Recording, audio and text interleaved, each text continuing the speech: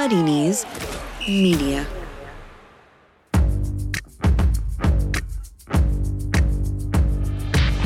Totally Football Show. Today, fourth round replays. Drama at the Kassem as Saint-Maximin Longstaff help Oxford out of the cup, and Newcastle fan helps Longstaff out of his trousers. Newcastle reaching the fifth round for the first time in 14 years before many of Liverpool's starting lineup were born. Elsewhere, Spurs got the better of Saints after the sun went down and loads of goals were scored. We've got all the news and views and a look ahead to the Premier League weekend, plus Forest v Leeds and all the latest from Europe in this Totally Football Show in association with Paddy Power. Hello, listener. You made it. Thank goodness for that. Who's here for you? Well, we've got Jack Lang. Hi, James. Also here, Duncan Alexander. Hi, James. And also, Adrian Clark. Hello. How are you? I'm very well, Adrian. Lovely to see you here on the Totally Football Show. Have you had a busy week with those fourth round FA Cup replays? Yeah, it's always a busy week. Done the Totally Football League show, of course, this week as well. So, yeah, all sorts going on. Plenty of football. It's always makes for a good week. I suppose so. Rare drama in the Cup. 6 games, Jack. 27 goals. That's almost 5 goals a game. That's a very good average. Very good. I would take that in a week's football, yep. Wow, there was also, there was so much talk about Oxford almost knocking Newcastle out, Newcastle not getting knocked out and making the fifth round for the first time in 14 years. Liverpool, with their youngest ever starting 11 at Anfield, as Jim Proudfoot said, kindergarten cop. Love that line. Yeah. Wayne Rooney booking a date with Man United. That 6-goal thriller in South Wales between Cardiff and Reading, and Spurs with their stirring comeback. Duncan, where do you want to start? I don't mind. It's a smorgasbord of cup action. Well, let's start then with Tuesday's televised encounter at the Kassem. League One Oxford looking to upset Premier League Newcastle, but the early action didn't suggest they'd have much chance. Yeah, it was a rare kind of performance from Joelinton, as Jack said. Let's get it right. Assisting Sean Longstaff and then scoring himself all before half-time. Looked like it was going to be a comfortable win.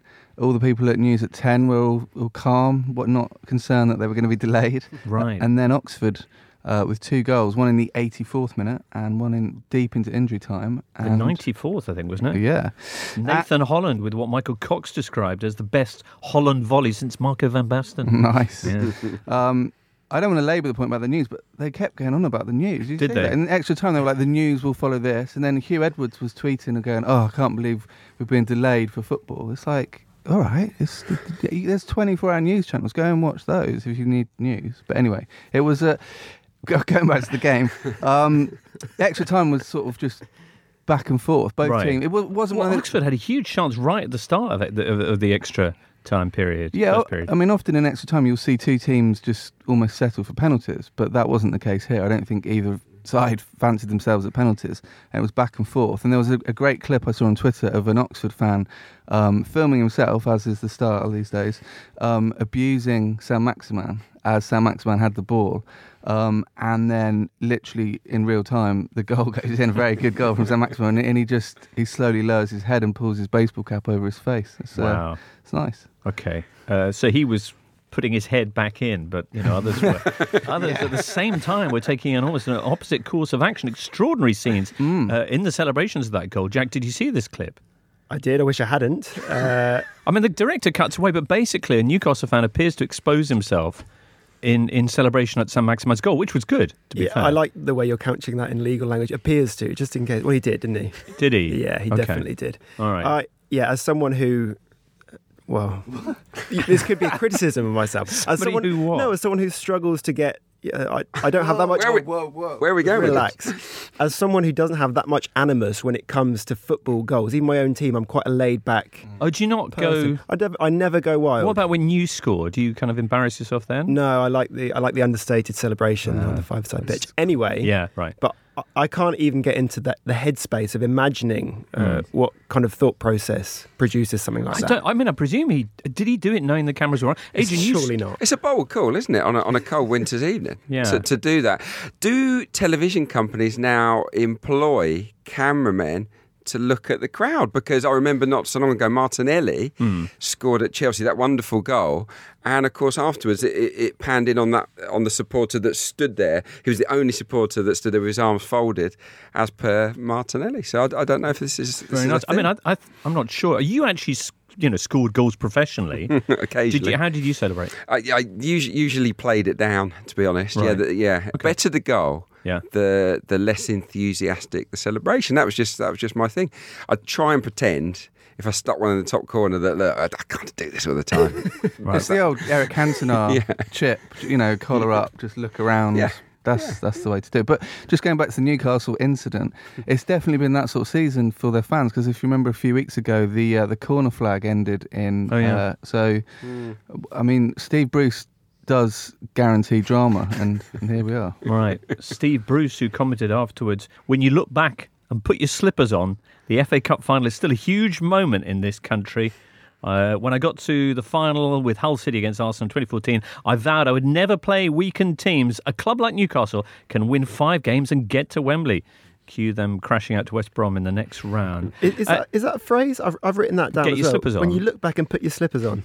Apparently it is. I like it. It's got a lovely cosy feel. Like it. I'll give it to him. This turnaround, I mean, as Duncan was saying, at 84th minute, they're 2-0 down, heading out. And this is classic Oxford? No, it isn't. No, they're not the comeback kings at all in League One action. I think they've lost 6 of the 9 games when they've conceded the first goal in League One, so they don't have a reputation for it. What they do week in, week out, Oxford, is score a lot of goals. I mean, to have 20 efforts on goal against a Premier League team, it's no mean feat, I don't think, for a League One side. Well, they did it against City as well in the League Cup at home. I mean, they are a very good team. Fearless. And obviously sold 2 of their best players to Brentford in the transfer window, yet still carrying on. I quite like the novelty value. So Liam Kelly scored that gorgeous free kick. I used to cover Reading every now and again 3 or 4 seasons ago, and he was always a very good player, and I'd lost track of him, and I saw him in this match and I was slightly taken aback.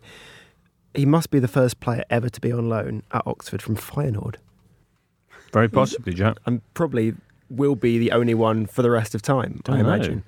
It's interesting. Oxford currently 8th in League 1. 3 points off the playoff places.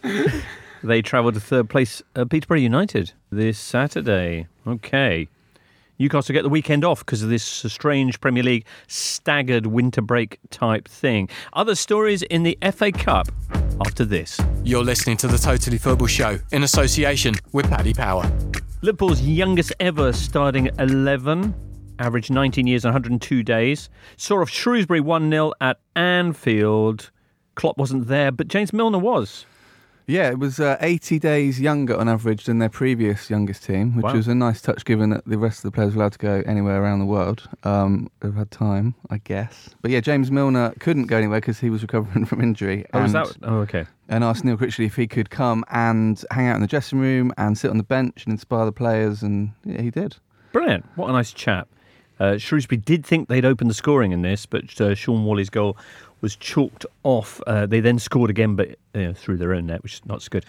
They can concentrate on their League One survival push. They're currently 16th, haven't won in 2020. Liverpool go through to a 5th round clash with Chelsea. Wazza was on the score sheet as Derby beat Northampton 4-2. They'll be facing Man United next time. Ooh, Jack.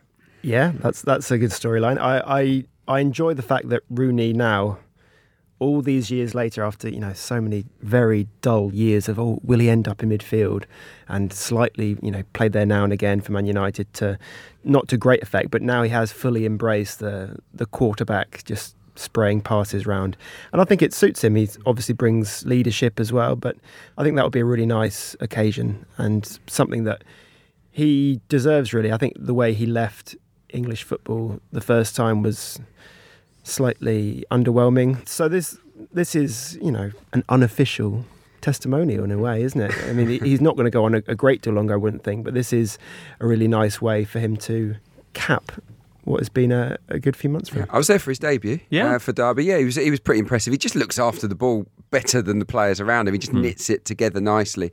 They have been a bit of a shambles at times, Derby, this season, sort of tactically. They've not they've not been consistent in any shape or form, particularly away from home. But yeah, I think he has improved them, definitely. I saw Philip Cocker on the train the other day. Did you? I did. And what it was is the cheap train back up to the Midlands. You've got the fast one where you can pre-book your seats. Yes. And I understandably took the cheap one where you just turn up and make the mad dash. Right. But Philip Cocker and his family had to do the same thing, and they were too slow. And he spent an hour sort of crammed sardine-like into the carriage. I felt really sorry for him. Fascinating stuff, Adrian. Birmingham beat Coventry City on penalties after a 2-2 draw.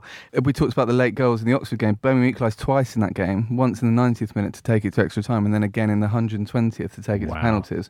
Kind of classic Coventry. Coventry haven't finished in the top 5 of any division since 1967. It's amazing. They kind of grasp, unluckiness from the jaws of hope quite a lot. I tipped them for top 2 earlier in the week, so maybe I can retract that.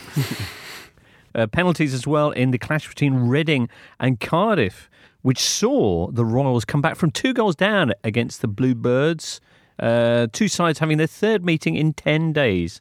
Wednesday then, huge game at the Tottenham Hotspur Stadium as Spurs took on Saints. Jose Mourinho afterwards in charitable mood saying, the best team lost, but my team were the ones with more heart. Was that a fair assessment of the game? I'm not sure heart had that much to do with it. I mean, Tottenham did weather a couple of storms, and certainly I think Mourinho was right to praise Southampton. I thought they were really slick. They were positive in possession. The pressing that they've been doing all season does pay off. Like when it clicks, it really is very good. And it was boosted here by Nathan Redmond just playing. I think he's in the best form that I've seen him for a while. The work for the Ings goal obviously was stunning, but he was really good throughout. And it was telling, I suppose, that it came down to that very controversial penalty call. And I think Southampton would be rightfully aggrieved at that. Angus Gunn was flabbergasted, really. He just didn't think he touched him at all. What's your take on that, Adrian? Because there isn't, I don't think, contact, but at the same time, he has stuck a leg in front of Son as Son heads towards goal. Yeah, look, I personally felt it was a dive because he was tumbling before the possibility of contact came. I thought maybe the hand of the keeper just slapped the thigh of Son. It wasn't completely clear. I was surprised that VAR didn't respond. The penalty kind of was taken really quickly. It was almost like they were like, well, let's just get this done. And the old VAR, we've had enough of that. Yeah, I mean, Gunn did misjudge the angle of the way he came out. I think he's partly culpable for it, really. It was a brilliant ball from Ali. It was one of those passes that forced that incident. So almost for the pass itself, they deserved a penalty, but it was a dive in my opinion. And Sonny, as everyone insists on calling him, is getting himself a bit of a reputation for the dark arts, isn't he? Yeah, the one in front of the gun lives forever, as they say. Spurs gonna Spurs. After Sunday's performance with City, when they had 4 shots and 2 goals, here they had 3 shots on target to Saints 7 and 3 goals. Well, they scored their last 5 shots on target, which, it's remarkable. They come out to the Darth Maul music before the game, and their attack is something of a phantom menace at the moment. Right. Did they genuinely come out to the Darth Maul music? Yeah.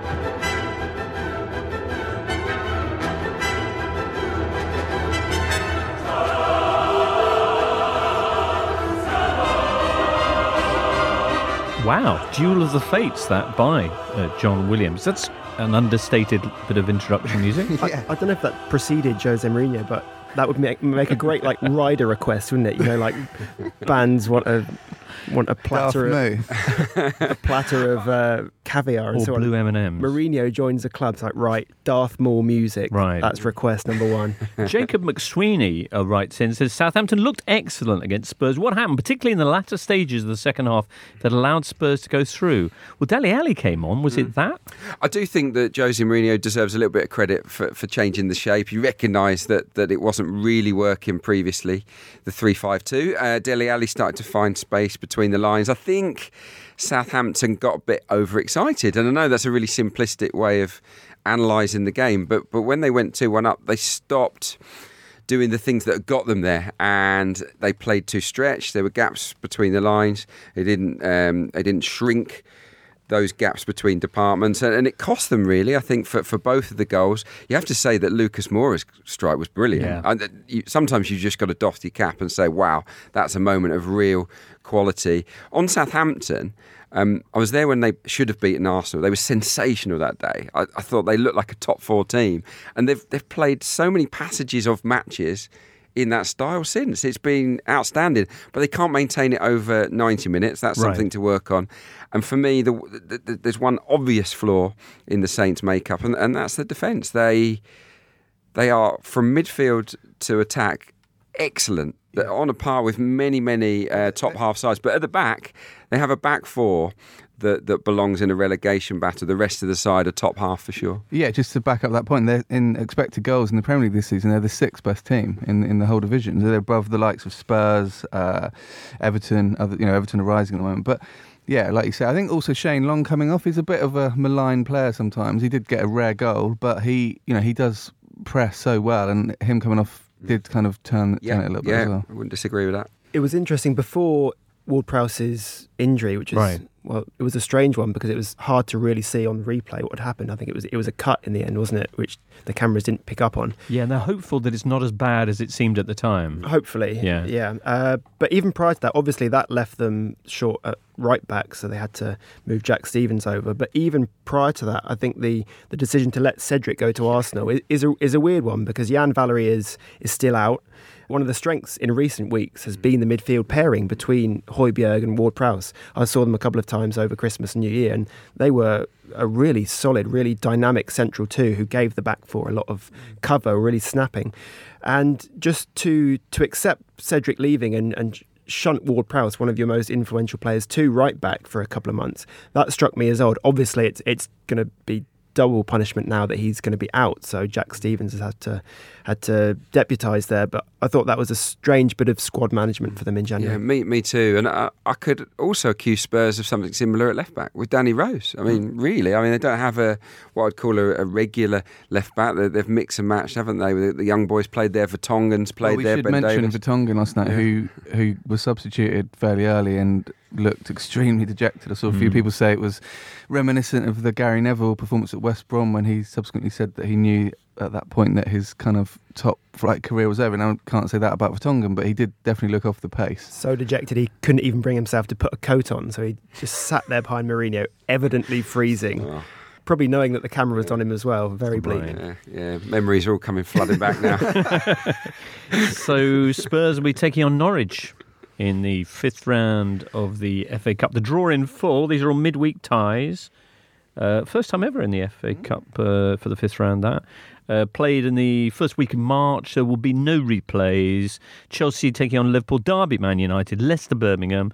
Portsmouth, the lowest ranked team now in the competition, will be up against Arsenal. Reading have Sheffield United.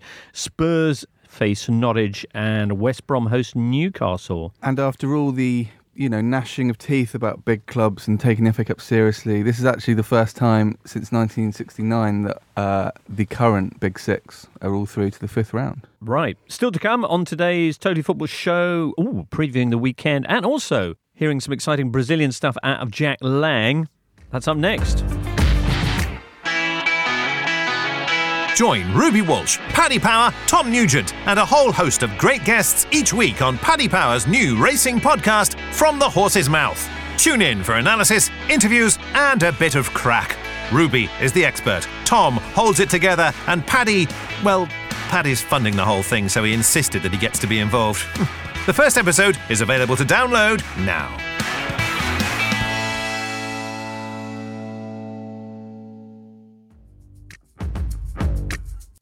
On Spotify, smart speaker and podcast platforms everywhere, this is the Totally Football Show from Muddy Knees Media. Jack, enjoyed your article at The Athletic on the Copa Sao Paulo de Futebol Júnior, Brazil's annual under-20 tournament, which you did a big piece on because it's a fascinating glimpse of the next gen of potential Seleção superstars, not because there's tons of funny-sounding names in it. No, yeah, I definitely focused on the more serious angle. Right. So this is a tournament that's previously seen such names as Robinho, Neymar, Lucas Moura, and Oscar kind of breaking through. Vinicius Junior and Gabriel Martinelli as well in more recent years. Who stood out this time? You've highlighted Misael Truck Driver. Misael Truck Driver and Vinicius Yakult. Yeah, I mean, they break down into a few categories. So some of them are actual given names. So on birth certificates, Okay. so there's an Einstein dos Dias Santos. These are pretty classic kind of attempts to grasp at history. There are always ones named after presidents. So Right. this year there's a John Kennedy. Right. But yeah, and then there are the ones like Misael Truck Driver, which are just Which is a nickname. which is a nickname. Yeah. No, Why is he called Truck Driver? I've got no idea. Okay. I mean, these are players for tiny clubs, and they're Okay, other teenagers. nicknames include Pirouette, Alexander Pirouette, Vinicius Yakult. That's a great one. That I is- think he's the real heir to one of the previous best ones, which is Iago Pikachu, All right. which is just like Wasn't there also one called Bacteria? there was Bacteria a couple of Right. years ago. There was an Avatar. Right. You I couldn't mean, catch him when he got going. Yeah. Marlon Brandao. Marlon Brandao is a classic one. Okay. Roadrunner, Fury, Chocolate, Naruto, Favourite, One Leg. One Leg, presumably in Portuguese, though, was it? Oh yeah, Uma Perna. these are all in Portuguese. but Okay. translated Incredible. over. And Little Mute. Little Mute. What's that? Muchinho? Mourinho, yeah. What? Okay, right. But the actual players whose given names were kind of unusual, or in some cases very usual. Riquelme. There was 16 players called Riquelme. Yeah, an unbelievable number. I tried to think of an explanation for this. Presumably, there are a lot of fans of Riquelme in. Yeah, of course, but it's strange that there is such a spate of them in 1 year. There are always players named after former stars. In previous years at this tournament, there's often a Lineker, spelt in different ways. Right. Or a couple of years ago, there's a Hujigulici, Yeah. Ruud Gullit. Yeah. Which is actually how you should pronounce it. Of course. Yeah. But it is strange to see so many Riquelmes, not least because, Brazil and Argentina have a Right. very spiteful footballing relationship. So actually naming someone after an Argentine, it is becoming slightly more popular. I mean, I like the way they do it in Brazil. It's a bit more free-spirited, isn't it? Right. I mean, I find the kind of post-feudal way that we do it in England of just, what did your granddad do? Oh, he was a Right. Fletcher. Oh, you're called Fletcher. But Right. but Well, boring. but you've got Alexander, which is quite fun. I've got Richardson. But I wonder, actually, if that's going to be changing. And as we move into as society evolves, you've gone with the name you've chosen for yourself, your kind of online avatar, as it were, Oily Sailor, Yes. which is, worthy of anything in the Copa, football, etc. AC Jimbo, I'm not sure what we're going to do with that. What's your online moniker? No, just boring. Just my name, Adrian J. Clark. All right. Yeah, Okay. sorry. But anyway, so maybe there's some hope in that. Yeah, I mean, regard. I guess the big difference we've seen recently in English football is the number of hyphenated surnames now. If you look at the England team, there were quite a lot in the 19th century, none at all in the 20th century, and then loads now in the 21st Right. century. So a lot of the ones at the Copinha, I think, are probably references to how they play football or Right. some detail of their personality.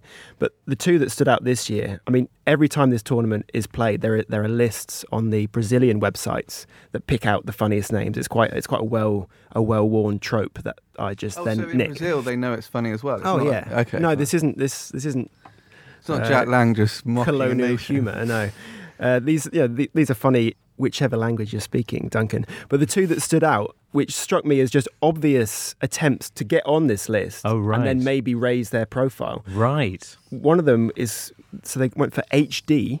Agade on the player register. It says his full name, like André da Silva Yeah. Kaique, and it then just says HD above it. And the other one is GTA. So Like Grand Theft Auto. Grand Theft Auto, which I Right. think is both. What's HD then? Just high definition? Yeah, All right. It'd be nice if he gets paid 4K a week. wouldn't it?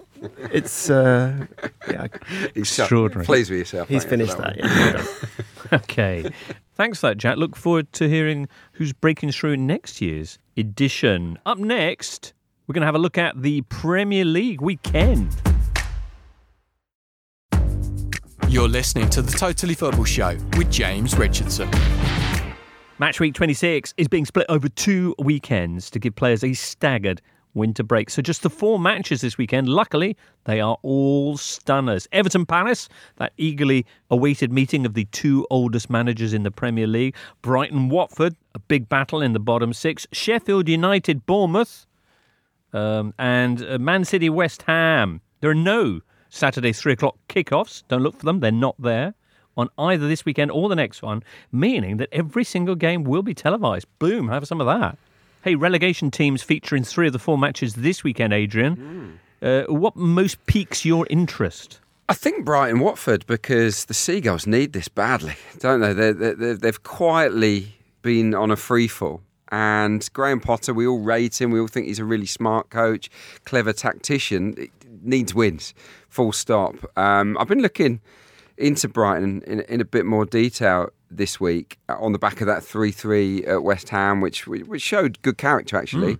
And again, he mixed things up second half as he tends to do, Graham Potter. And I was thinking, what's the best way for them to beat Watford? So I was looking at their systems. He's used the most formations of any manager this year, joint with Hasenhüttl. So he's used 8 different starting formations. The 2 that stand out are 4-4-2 Diamond, 50% win ratio, and 4-4-2 Classic, 42.9% win ratio. Okay, basically they've not won hardly any other games without 2 up top. Okay. They've tried various incarnations, 3 at the back, 4-2-3-1, and their best other win ratio is 4-2-3-1, which is 25%. So for me, it's an absolute no-brainer for Brighton in this game to go with a 4-4-2 of some sort. Right. They won their opening game against Watford in Graham Potter's debut, of course, in the Premier League on the Brighton bench. 3-0 at Vicarage Road, but they've only won 5 of the next 24. Which is why they are in that relegation struggle. They lack pace. I think that's been a problem for them throughout the team. A lot of their best players, your Moyes, your Gross, they're not quick. And that's why Neil Maupay is such an important player for them. He was dropped for the last game for Murray. It worked because they scored 3 goals, I guess, and Murray played well. But I think they need that. They need somebody like Maupay up top to stretch opponents. Just as a small point, it's your Moyes and your Grosses, technically. But sorry, Duncan. Yeah, it was interesting. Well, say interesting. It was Glenn Murray coming back. Felt a little bit like all my new methods aren't working. Let's get Glenn Murray back. He's the only 8th player to score in the Premier League this year. He's actually older than Watford's 1984 FA Cup final appearance. So nice. Another little Watford touch. Some people might know it's where they filmed all the Harry Potter films. Where, in Watford? Yeah, and Graham Potter. See if he can pull out some sort of that's interesting magical comeback. There's that tour there, isn't there? You can go on a tour of the studios. Apparently. As for Watford, you know what this was? Can Deeney find Vidra? Yes, he can. Vidra into the box, takes a touch, evades Greer. Vidra scores! Mattia Vidra seals the 3 points for Watford. It was the sound of Watford's last victory at the Amex, with which they actually won promotion to the Premier League. That was 5 years ago under Slavisa Jokanovic. They're in the bottom 3. Is their stay in the top division now coming to an end, do you think? I think there's still life in them yet. They've obviously dipped again after that little bounce that we saw a few weeks ago. I think the absence of Ismail Assar has been quite critical. He really helps them stretch the play. Roberto Pereira has come back in. I don't think he's always that comfortable on the right. He likes to be cutting in from the left, which is where Deulofeu is. And Sarr's ability to really drag defenders out of position, I think that benefits Troy Deeney, for example, massively, because obviously Deeney offers a lot, but pace and depth to the attacks is not one of them. So I think he's slightly regressed since Sarr has been injured. Also, what's going on at the back? Because the clean sheets was very much the trademark of the early games under Nigel Pearson, but in the last couple of games, they're shipping them all over, most notably last weekend when they were 2-0 up against Everton and lost 3-2. Set pieces, basic mistakes really from individuals. I do think that Watford have got a long-standing issue at fullback. I mean, we saw it in the FA Cup final last season where both fullbacks were utterly destroyed, and I don't think that they've really improved in that regard. Pearson's come in with an initial bounce. He's worked hard, clearly, on the shape of the team, but habits, take longer to disappear. Bad habits, that is. So yeah, I think that's all we're seeing with Watford. I agree. There's life in them, and as long as Deeney stays fit, I think they've got a chance. 3 points behind Brighton. So if they win this, they'll drag the Seagulls back into the thick of the relegation scrap. Brighton, who had their own stirring comeback last weekend, as you mentioned, Adrian, 3-3 against West Ham, leaving West Ham in the bottom 3, 18th place. And this weekend starts that really tough run of fixtures that everyone's been talking about. They're visiting Man City. They always win against West Ham. That's basically it. Pep's obviously never lost 7 league games in a single season. He's now on 6. So Right. I'm not convinced this will be the 7th, but it could happen at some point. I mean, City are really interesting this season because they're, as we mentioned last week, they're miles clear on expected goals. They're creating much better chances than anyone else, but they're being wasteful. They're kind of clear-cut chance conversion 2 seasons ago when they got 100 points was over 50%, which is pretty good. Yep. Last season, 43%, so a little decline, and now it's down to 42, which isn't like a massive fall, but they're just being more wasteful. Part of that is their terrible record on spot kicks. They failed to score 4 of their last 6 penalties. What's the solution, Duncan? A certain Edison going up top for a bit and taking it. I mean, if Pep's going to come out and say he's the best penalty taker at the club, then this should... I know I said this last week, but this surely has to be the game he does it. I don't think you say that unless there is at least a possibility of putting it into action, because otherwise you wouldn't create that issue for yourself. But it's one of those You just wouldn't stupid football things where I saw some people at the weekend say, oh, well, they can't do that because it's disrespectful. It's like, well, it's not disrespectful. You've got 11 players on the pitch. If your goalkeeper's really good at taking penalties, you're probably putting yourself more at risk, because if it's saved, then, you know. In my experience, goalkeepers strike the ball cleaner than anybody else anyway. Why is that? Goal kicks. So they obviously that's a really spank goal kicks, don't they? So they're used to putting their laces through it. And they're normally big units, of course, goalkeepers, so they can put in plenty of power. The Kevin Pressman penalty, famously, that when he nearly took the net off at Hillsborough. It wouldn't surprise me to see Edison take them. On this subject, though, what's wrong with Kevin De Bruyne? Why doesn't he ever take a pen? But penalty taking, is it purely down to technical ability in the same way that, say, free kicks might be? Because so much of it is mental. It's the mind games with the keeper and that. Maybe De Bruyne is not... I mean, that would surprise me if he wasn't. He seems one of the most mentally resolute players on the team. Yeah. I mean, Gabriel Jesus is a good technician. I think he's a very good player, but has a history of missing. Right. Sterling, obviously, we know he missed twice in the space of about 3 minutes against Wolves. Gundogan hadn't missed before he did so at the weekend, so I think we can excuse that. But I do wonder how far down the list of players do they have to get. Duncan's got some numbers. De Bruyne has taken 1 penalty in Premier League history against Everton in 2016, and he missed it. So maybe he's such a purist that he said, that's me done. Right. Yeah, on penalties, yes, it's mental, but the primary skill is clearly technique. It's clear if you hit it hard enough, accurately enough, the goalkeeper won't save it. Look at the likes of Harry Kane, Alan Shearer, who put it with power right in the corner. They nearly always score because, a keeper can't get there. Just looping back to Spurs, Son's penalty run up, that put the fear of God into me. There are about 6 different things going on. What did he do? Well, he did one of the little quick steps a la Rooney, right? And then he did kind of a loping run, like with a little stutter. Right. At some stage, he wasn't looking at the ball, he was looking straight at the goal, and yet he looked at the ball at the very last split second.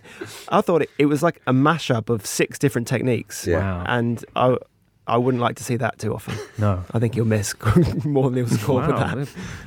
We shall see. Raheem Sterling yet to contribute a goal or an assist in 2020, which is remarkable. As is the current predicament of West Ham in the bottom 3. The board taking action, though, to try and resolve things by banning a season ticket holder this week because he wore a T-shirt saying GSB out while waving a flag pitchside. He said GSB being Gold, Sullivan and Brady. And they said that this was a provocative messaging which was deliberately intended to incite the crowd and therefore breach their safety rules, so he's not allowed to return to the London Stadium Lucky Chap for the rest of the season. He'll probably be on Sunday Supplement apologising for it. Ooh, Jack, topical. Very nice. Meanwhile, down the bottom end of the table, Bournemouth have had back-to-back wins and have moved out of the bottom 3 but are not clear of danger yet as they travel to Bramall Lane to take on Sheffield United this weekend. Bournemouth, I read, haven't won home or away against Sheffield United since the opening day of the 87-88 season. Wow. Before, as you're probably about to point out, Duncan Alexander, Dirty Dancing came out. I wasn't actually, but that is a good landmark. Harry Redknapp was Bournemouth's manager. Yeah, and he was also in Dirty Dance. Oh no, that's something else. I mean, if Sheffield United win this game, they'll be 2 points off 4th place, which is incredible and testament to seriously 2 points off 4th place, because Chelsea won't play till the weekend. But what I like about this is that Sheffield United are one of only 2 teams to have won the English title, but only in the 19th century. Obviously, Preston did it the first 2 seasons, and then Sheffield United did it. Haven't done it since. So the idea of them getting into the Champions League, having last been the champions of England in the Victorian age, would be, quite nice. It certainly would, just not cricket. Says, how excited should the Premier League be about Sander Berge? Well, I can't pretend I've seen him week in, week out for Genk, but I know he comes with the reputation for being a great all-round midfielder. He's been linked in the past with teams like Liverpool and Arsenal, so he's got good pedigree. He's tall, he's a ball winner, he wins a lot of tackles. I think he made 6 on his debut last weekend. I don't think he won them all, but he got stuck in. He's composed on the ball. Technically, that really gives the ball away. It's ice. And for someone that is tall, he can ghost past players very well as well. He travels with the ball smoothly. So he's an excellent talent. He's only 21. I think that Sheffield United can see this as a coup of sorts. And it was good. It was good to see the fans welcome him with their new song. Right. It was a lovely song. Did you see Billy Sharp? Billy Sharp had. He wrote it. I don't think he wrote it, but he had read clearly that the fans had written this song. Oh, okay, right. And then he sung it to Sheffield United and said, "Look, do you want me to do the announcement?" And then I don't know where it came from. I saw it on a WhatsApp. Billy Sharp singing the new Sander Berge song, which was Brilliant. a belter. He's Norwegian.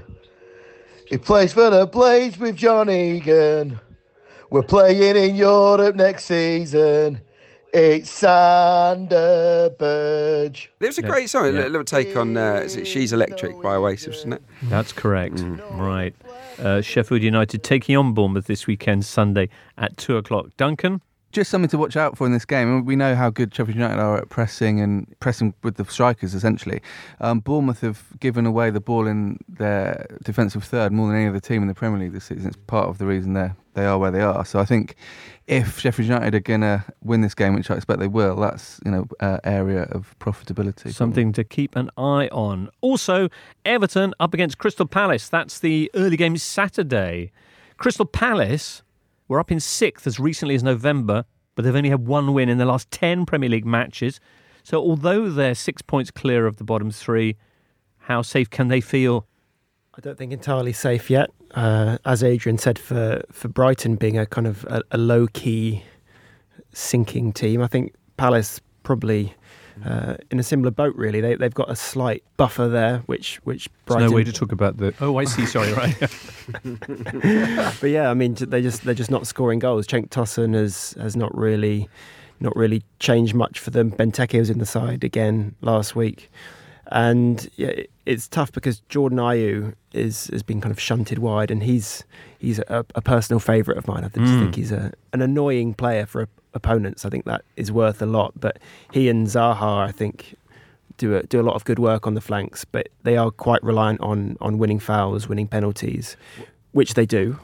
But well, I was going to say that the big issue with Palace this season is the lack of penalties. I mean, that kind of kept them in mid-table the last couple of seasons. 2 seasons ago they had 10. Last season they had 11. Right. This year they've only had 3 so far. The incident with the pigeon. Yeah. Talking about Man City and penalties, Palace do have one of the most reliable penalty takers in the league. But if you don't win penalties, he lashes it top corner every time, doesn't he, Milivojevic? And they're just they say that teams often reflect their managers, and in Palace's case that's true because they're old, aren't they? The average age is 29 at Crystal Palace. I think their youngest player is 23, Riedewald. So that's a concern, in my opinion. I genuinely believe that young players bring energy, life. We've seen it at Arsenal with Martinelli and Saka coming in. That fearlessness, the edge that young players can bring is important. And for Palace to basically ignore that, I think is a mistake on their part. So that's a problem moving forward. I think you've got to fancy Everton. They're one of the Premier League's form teams right now. 2 points a game. Since Ancelotti took over, only Liverpool have taken more points. Do they reflect Ancelotti? Yes, they do. Already, I was there for his first match in charge against Burnley, and the style change was just unbelievable, wasn't it? From Duncan Ferguson, where they just boomed everything and didn't want the ball. Now they're playing through the thirds. And what I like about Ancelotti's Everton is the tactical flexibility. They have used 3-4-1-2 and 4-4-2. And 4-4-2 has been the primary shape in recent weeks. But during the game, as he sees fit, he tends to take off a winger, bring on Seamus Coleman to be a third centre-half, and then push Sidibe up and switch the system, which I think is canny on his part, shows that he's thinking his way through games, Ancelotti, and it's given Everton a new string to their bow, basically. And I like the fact that he's put such faith in Calvert-Lewin up top. He's responded. All his stats have gone through the roof under Ancelotti. Holgate is blossoming. He's a ball-playing centre-half that before wasn't trusted. He is now. And he's been pushed into central midfield on occasion. So yeah, those two guys, Holgate and Calvert-Lewin, I think have to be in Gareth Southgate's thinking moving forward. And that has all happened in the space of 7 games under Ancelotti. It's great to see that he's unlocked the goal-scoring potential of Yerry Mina as well. This was someone who he was scoring a lot for Palmeiras, scored 9 or 10 goals in the space of a year and a half, 2 years. Really good in the air, obviously. And it's a bonus that we get to see his celebration. He calls it, it's a Colombian style of music and dance called salsa choque, which is electric shock salsa, right? Which is, I think, one of the great terms for any dance ever. And he dusted it off at the weekend. Richarlison kind of stood next to him looking at him thinking, oh, what's he doing? But it wouldn't surprise me because Mina at Palmeiras used to teach the other players this dance. Gabriel Jesus, there's a video of him learning from Mina in the changing room. Right. So stand by. If he scores again, I think we'll see multiple Everton players doing those moves. The salsa choque. Salsa choque. Very nice. Well, it's better than those hand-slapping routines that Spurs had going. You're not a fan, no. Okay. All right. No Cenk Tosun in this clash because he's on loan from Everton. That would be a loss. Oh. After this, more things, including Forest Leeds. You're listening to the Totally Football Show with James Richardson. Up in the studio after us, listener, is the offside rule, and some very good news about the offside rule. You may have seen on Monday Lindsay Kate and company announcing that they recorded their last WSL edition of the podcast because of lack of sponsors. But I'm delighted to say the nice people at Football Manager immediately stepped in and backed the show, meaning Lindsay and Kate and company can continue to bring you the very best coverage of the women's game for free every week. Equally, you, listener, should you wish, can play the latest edition of Football Manager on your desktop, mobile or tablet. And there's been a new update this week, so it's even better than ever. Still without a sponsor, by the way, but we do it for love anyway, is Golazzo, our festival of retro, mainly 90s Italian magic. So if Lemmings or Worms or Doom or any other kind of 90s computer game want to come in and sponsor us... Megalomania. There you go. Road Rash 2. Oh, what a game that was. What a game. My parents stopped me playing it because me and my brother suddenly got very violent. Probably imagining we had those chains in our hand and we were knocking each other off. And an early exponent of the soundtrack as a main feature of the game as well. Oh, I have to check that out. No, they had all sorts. I remember they had Soundgarden and all sorts of stuff on Road Rash 2. You can play it now. You can get one of those emulators and play it on your desktop. Anyway, sales at muddykneesmedia.com, listener, is where to give us money. Good. All right. Hey, let's talk about games this weekend. Only 4 of them in the Premier League, Adrian, but there's a huge one in the Championship as Nottingham Forest take on Leeds. Tea time Saturday. Woo! Nah, old school top flight game, this one, isn't it? Right, because these are the two teams that most people think, well, the Premier League really misses them. It's been so long. How long has it been? 21 years for Forest, 16 for Leeds since they graced the top flight. How has it been that long? Yeah, it's crazy. Well, we know why it's been that long. They've had so many off-the-field issues, haven't they? Particularly at Leeds, Forest, the model that got them to the top of the tree in English football is sort of irrelevant these days, isn't it? But they are going to expand their stadium moving forward, so that should generate a bit more cash for them. But no, this is a really good game between two of the best coaches in the division for sure. Sabri Lamouchi has really impressed me. I must admit I was quite sceptical when he came in. His CV isn't that great, but he's organised Forest so well. They're hard to beat. They've got one of the best central midfield pairings, I think, in the Championship, Sam Bassau and Ben Watson. So keep your eye on those two.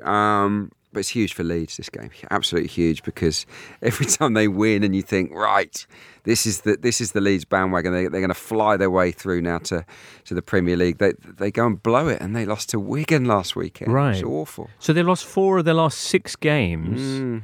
Which is this? Is it too easy to say this is the classic Bielsa burnout? It probably is too easy to say it, but there is a case for it. I think that psychologically they get themselves a little bit too worked up, and I would probably level that at the players and the fans as well. I think it's understandable. They're nervous, but they're making bad mistakes. You look at the goals that conceded Leeds, and 40% of the goals they conceded have been from set pieces this season, which is balmy. Really, it's just that is something they can repair on the training ground. Finishing has been the problem. Bamford just hasn't. He's not quite cut it. Well, I was going to say Bamford. He's got the biggest goals to XG gap. He's scored 12 goals this season. His XG is 20.7. Should have had 21, pretty much. Wow. He's had the same XG on his own as Newcastle have had as a team in the Premier League. Yeah. So, I mean, that is wastefulness to. Well, they've signed a new guy, Jean-Kevin Augustin, who played for the Rezzies in midweek. I think just unleash him. Now, Bielsa probably won't, because Bielsa has this thing where you have to learn his way, and he's very stubborn and won't just chuck players in. I think that's why he wasted Eddie Nketiah a little bit. He wasn't prepared to play him often enough. I think he just has to go for it with Augustine, because as you say with Bamford, he can't be relied upon to tuck away those chances. I do think that Leeds missed a trick in January. I don't think they beefed up their squad heavily enough. The bench is very light still, and last season, when it came to that knackering part of the season where they needed to call on their bench, they didn't have the quality, and I'm still a little bit worried that they haven't beefed it up enough. So watch this space. They are the best team. They're the most Premier League ready of any team in the Championship, no doubt about that. But they've got to get themselves over the line. Right. They're currently 1 point behind West Brom in second place. Nottingham Forest lying 4th. 5 points off the top, but obviously in the thick of the playoff places. This is the one day this year, pretty much, so we don't have a Forest fan here in Muddy Knees Media. We do have a Wickham supporter, though, eh, Duncan? Yes, we do. And I was going to say similar to Leeds, but that's possibly not fair. But we have had a similar tailing off since Christmas. Yeah, we lost at second at League in League One, which is we were top earlier, which is the highest position Wickham have ever been in the football pyramid in their history. Right. So, we were the third favourites to go down at the start of the season, and that was only because Bury and Bolton were starting on minus points. So wherever they finish, it's been an amazing season. But you might finish in the Championship. I mean, basically, the goal scoring has disappeared. If you look at the games when Fred Omnidimna's played, that's when we've played well. We need him back from injury, really. So, okay, how's that looking? Yeah, he's should be back. He could even be back this weekend. Who are you playing this weekend, Duncan? Bristol Rovers, which is a bit of a grudge match, because a couple of seasons ago we were in the bottom 2 in League 2, so about to go into the conference. 45th game of the season, Bristol Rovers at home. They were below us in the table. They beat us. Pitch invasion, horses punched, etc. All the classics. The following week, all they needed to do was get a point to stay up, and we needed to win. We won. They managed to lose at home to a Mansfield team who forgot their own kit, so they're wearing Bristol Rovers' third kit, and they went down. Went down by their own kit. Yeah. So there's always a bit of memories in that sense. That's extraordinary. All right. Still to come, we're going to be hearing about Borussia Dortmund's new teen sensation. No, not that one, another one. And looking ahead to a very Man United-flavoured Milan derby. And Jack's going to get steamed up about the incredible goal from Dimitri Payet midweek in Ligue 1. First of all, though, here comes Paddy Power. Hello listeners, it's producer Ben. Did you miss me? Nope, you probably didn't even notice I was gone. OK, Lee Price is on the line from Paddy Power. Lee, let's start please with Sheffield United versus Bournemouth. Can the Cherries beat the Blades? That sounds like the world's worst reimagining of rock, paper, scissors. Although, until recently, a cherry versus a blade might have been an apt metaphor for this match. Bournemouth, to their credit though, have pulled out 2 big wins in the relegation battle. Or, put another way, cherries blossomed. We're still back in the blades in this knife fight though. Sheffield United 6-4 to win this one. Bournemouth 9-2. The draw is 5-2. Now then, Lee, it says here that Pep Guardiola's won 8 out of 8 against West Ham, but 2 blanks in a row, of course, for City. How many will they score against the Hammers this Sunday? Well, of all Pep Guardiola's achievements, I'm not sure that's in the top 1,000. I could probably win 8 out of 8 against West Ham, so long as I could save the game before each match. But they did at least score 3 goals last time out. But that is about the only thing Pep would be jealous of. That and David Moyes' lustrous locks. City are an unbelievable and yet simultaneously totally believable 1-12 to win this game. And they're odds on to score at least 3 times. Terrifying. As for West Ham, well, does it matter what number I say next? It could be anything, couldn't it? And you'd still believe it. They're 20-1 to win this game. Or are they? And finally then, Lee, to Goodison Park, where Crystal Palace are in a spot of bother, but still clear of the drop zone. Are they going to go down this season? Yeah, the Palace have been all over the news recently with talk of resignations, poor form and key personnel walking away.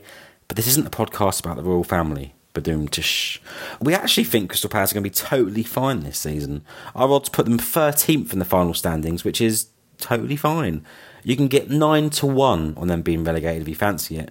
Our predicted bottom 3, this week anyway, is Norwich, Aston Villa and West Ham. You can find out these odds and more at paddypower.com or the Paddy Power app. Prices are accurate at the time of recording. It's over 18s only. Terms and conditions apply, and when the fun stops, stop. Danny Woodhead, a.k.a. Danny Night Train, says, just for your info, the term Farm League, which we were asking about in Tuesday's Totally Football Show, Danny says it comes from America. It stems from baseball, when the development teams were based in small cities, towns, or farm communities. Thank you for that, Danny. There you go.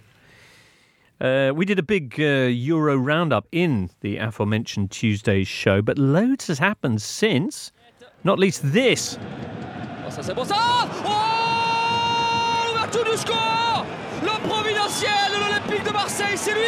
Ooh, Dimitri Payet, Jack. Yeah, ridiculous goal. A lot of people were saying on Twitter that this was poor goalkeeping, but that's a real... What did he do? Well, he drifted in from the left, kind of moseying left and right. He's one of those great players who's able to beat opponents without actually being that quick. Right. Which is, I think, is testament to his ball manipulation and, powers of misdirection, I suppose, which already makes him fine in my book. But he gradually, by cutting back, gets to the touchline, at which point everyone expects him to cross. But he kind of guides a shot in at the near post outside of his left foot. The goalkeeper, Stéphane Ruffier, just completely bamboozled. I don't think anyone expected it. But with Payet, that's always in his locker. Right. Against his former team, there was a minor muted celebration. But yeah, just it wasn't that muted. He sort of saluted, which I think that would be my celebration if I scored in generally. Okay. But just on Payet, he ended the 2010s as West Ham's second most creative player, having appeared in 14% of their games. I mean, yeah, good going. That was part of a 2-0 win for Marseille against Saint-Etienne. Marseille, who continue in second place in League behind PSG, who also won. They beat Nantes. Icardi got a goal after his recent drought. In Germany, it was Pokal, a.k.a. the German Cup, and Dortmund unleashing yet another teenage sensation. We've seen Jadon Sancho, we've marvelled at Erling Haaland, but what did Gio Reyna do this midweek? He scored a superb goal from outside the box, jinked past a couple of players and then bent it in. It was amazing. Pretty good for someone born in Sunderland. Oh, good Lord, he was born in... Okay, so he's got DNA. Well, he's got... If you take it that way, got bad DNA because his dad was playing for Sunderland in that season. If you remember, they started the season with Peter Reid, right? Moved on to Howard Wilkinson and Steve Cottrell, and then ended the season with Mick McCarthy. Was that? I think it might be. Anyway, that's Claudio Reyna, who's the father. The mother is Daniela Egan, who former member of the US women's national soccer team. So, yeah. But anyway, he looks a real prospect. Just 17, the youngest scorer he's become in German Cup history. And what a team they're developing, Dortmund. You could argue that it wasn't even the best goal in that match. No, really? Yeah, what was better than that? One of Bremen's goals by Leo Bittencourt was, I think, probably the purest half volley from the edge of the box I've ever seen. It's an absolute gorgeous goal. You should definitely dig it out if you can. Let's see what else has been happening midweek.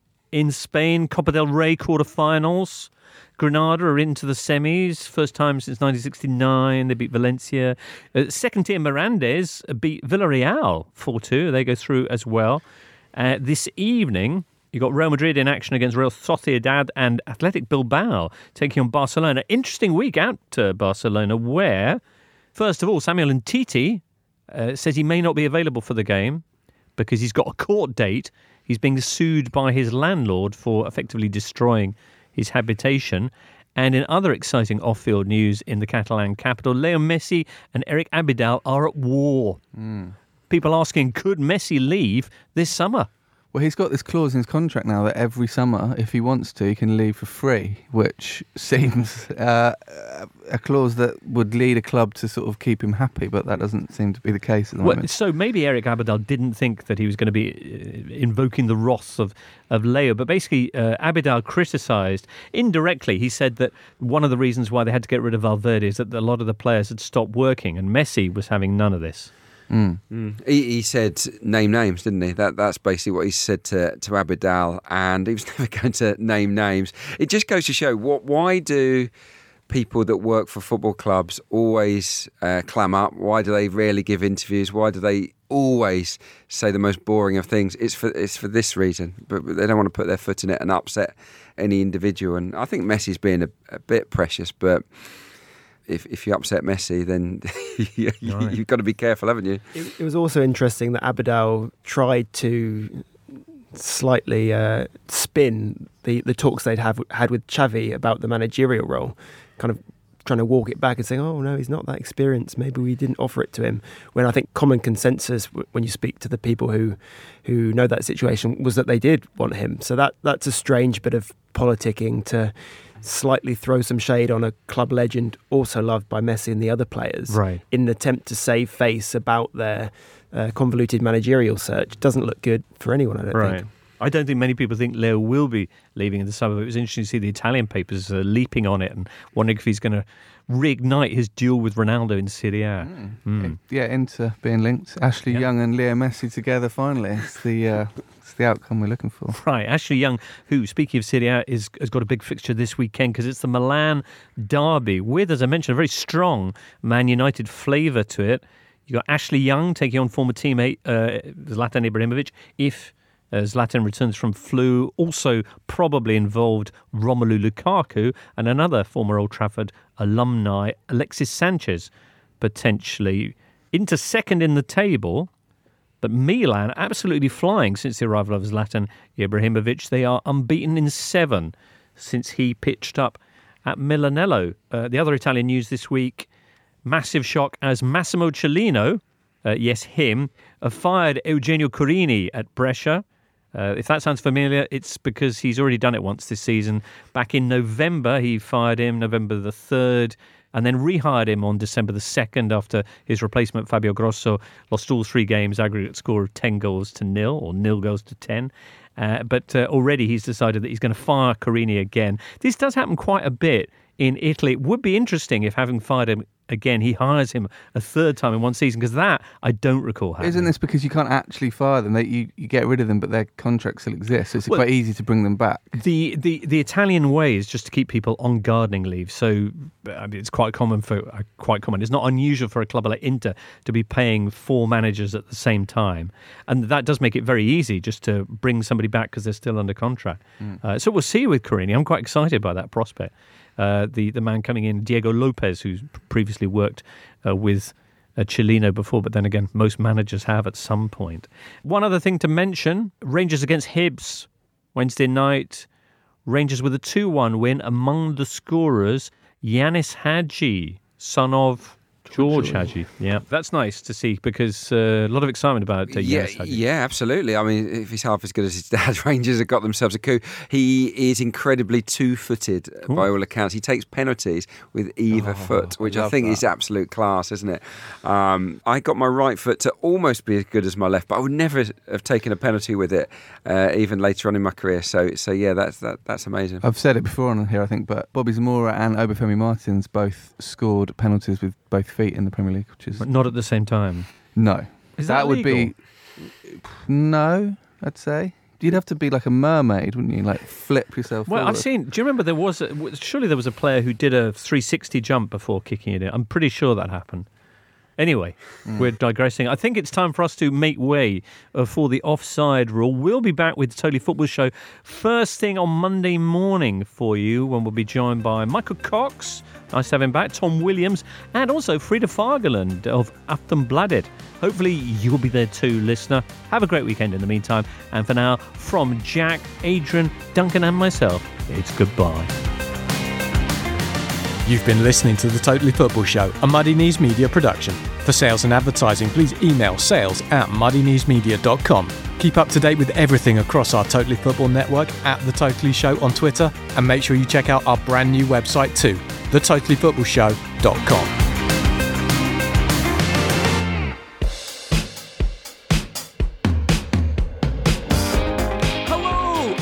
Slavin, host of the Totally Scottish Football Show, and if you like football, you're gonna love Scottish football. It's not all just Stevie G and Scott Brown up here, no, because we talk about all of the Scottish football, and geez, oh, it's great. There's actually a title race this year in the Premiership. Stevie G will be hoping not to slip up again. Hearts are tearing each other a new one. Motherwell are doing... Well, they're doing well. So, if you like your football to be competitive, have a title race, and a ton of drama off and on the pitch, the Totally Scottish Football Show is most definitely for you. Grab Scottish football by the balls, just like Ryan Christie did, and listen to the Totally Scottish Football Show, available everywhere, even in England. Muddy Knees Media.